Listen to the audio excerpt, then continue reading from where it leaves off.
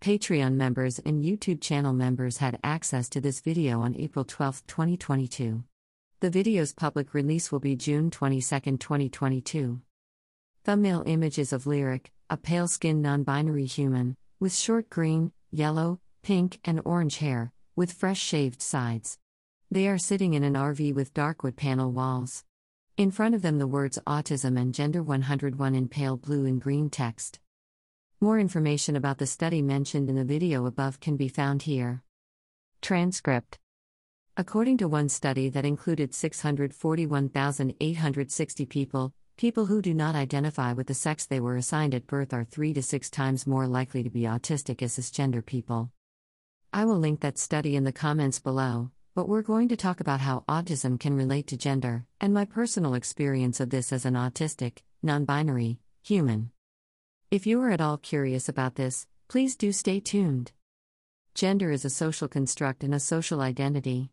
Someone's gender is determined by how they feel. An individual can feel more like a man, more like a woman, they can also feel like both, neither, or something in between. I am a non-binary, autistic, who uses they/them pronouns. I do not consider myself man or woman. I am someone in between. I opened this video with a study showing connectivity between gender diversity and being autistic, and people might ask, how does being autistic influence someone's gender? For me, personally, being autistic impacts every part of my experience, and who I am as a person. That includes my attractions to other people, who I like, the attractions to interests, and hobbies, and passions I have, and my experience of gender.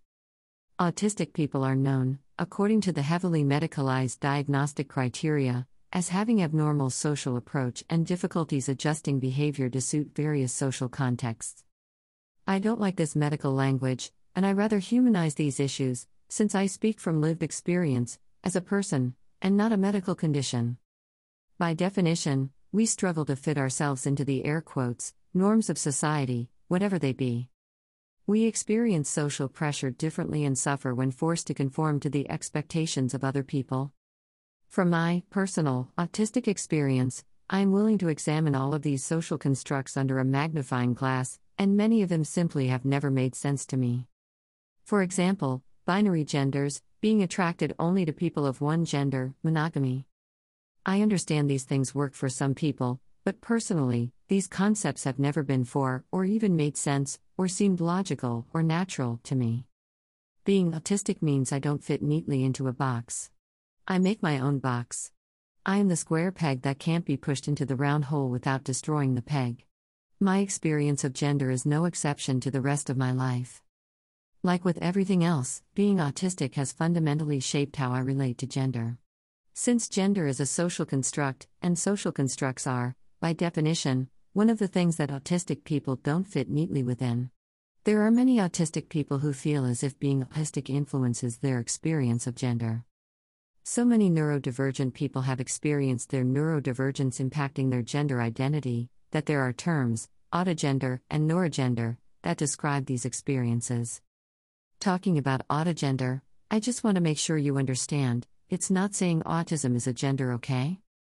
It's talking about the relationship that a person has between autism and their gender, and some of us feel that our gender is so heavily influenced by our autistic experience, that it is impossible to understand where one ends and the other ends, because they are so interconnected.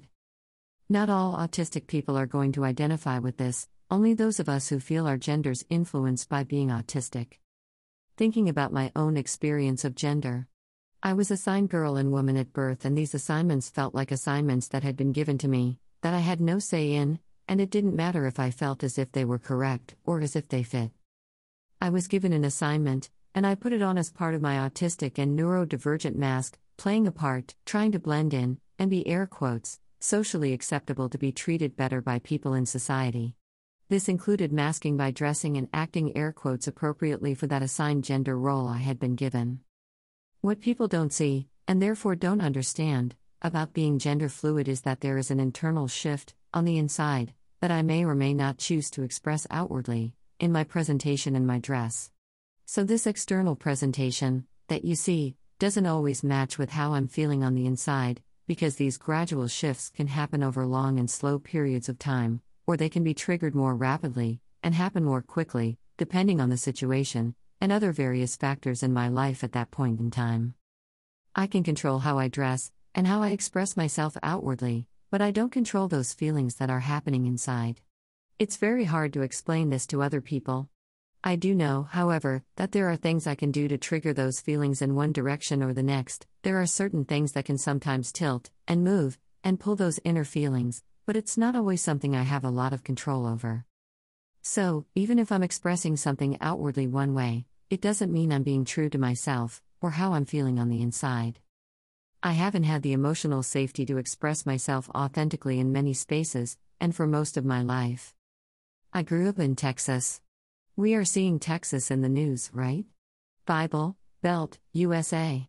So my gender identity and orientation, and my autism, and my neurodivergence, are all these invisible differences that, especially here in the southern part of the United States, are thought of as bad or undesirable. I learned to make myself small to avoid abuse and bullying. I would comply with my assigned labels because I didn't know there were other options. I conformed because I was sure nobody would understand what I was going through, despite feeling like I was lying to myself and everyone around me. Eventually, because I had the meat suit that people associated with this assignment that I had been given, I started to go along with things.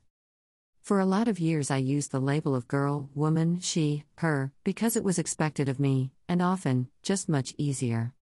After immersing myself in the autistic community, I met more people who were like me, in more ways than one. I started to develop a vocabulary for the gender experiences I'd been struggling to articulate for most of my life, and once again, I found labels that fit. This is why representation is so incredibly important. People need to be able to see themselves reflected back in society. Our mainstream, white, cis, heteronormative society often erases those of us who don't fit into those stereotypes, or those definitions of what socially acceptable air quotes, is. Thing that gets me about air quotes socially acceptable is that socially acceptable changes, depending on where you are in the country or in the world.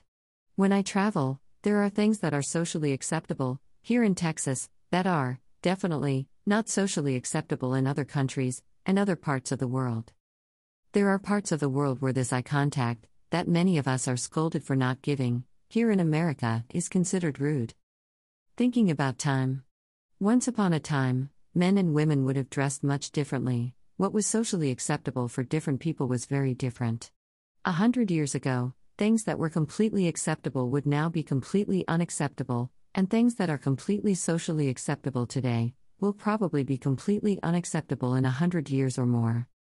My big aha moment came from experiencing the words of autistic and queer adults. Learning to live my best, and most authentic, life, in relation to all of my identities has been instrumental in getting my mental and physical health back on track. This is something that I wish would be possible for others like me, and everyone, all over the world, everyone listening to me today, and listening to this video in the future.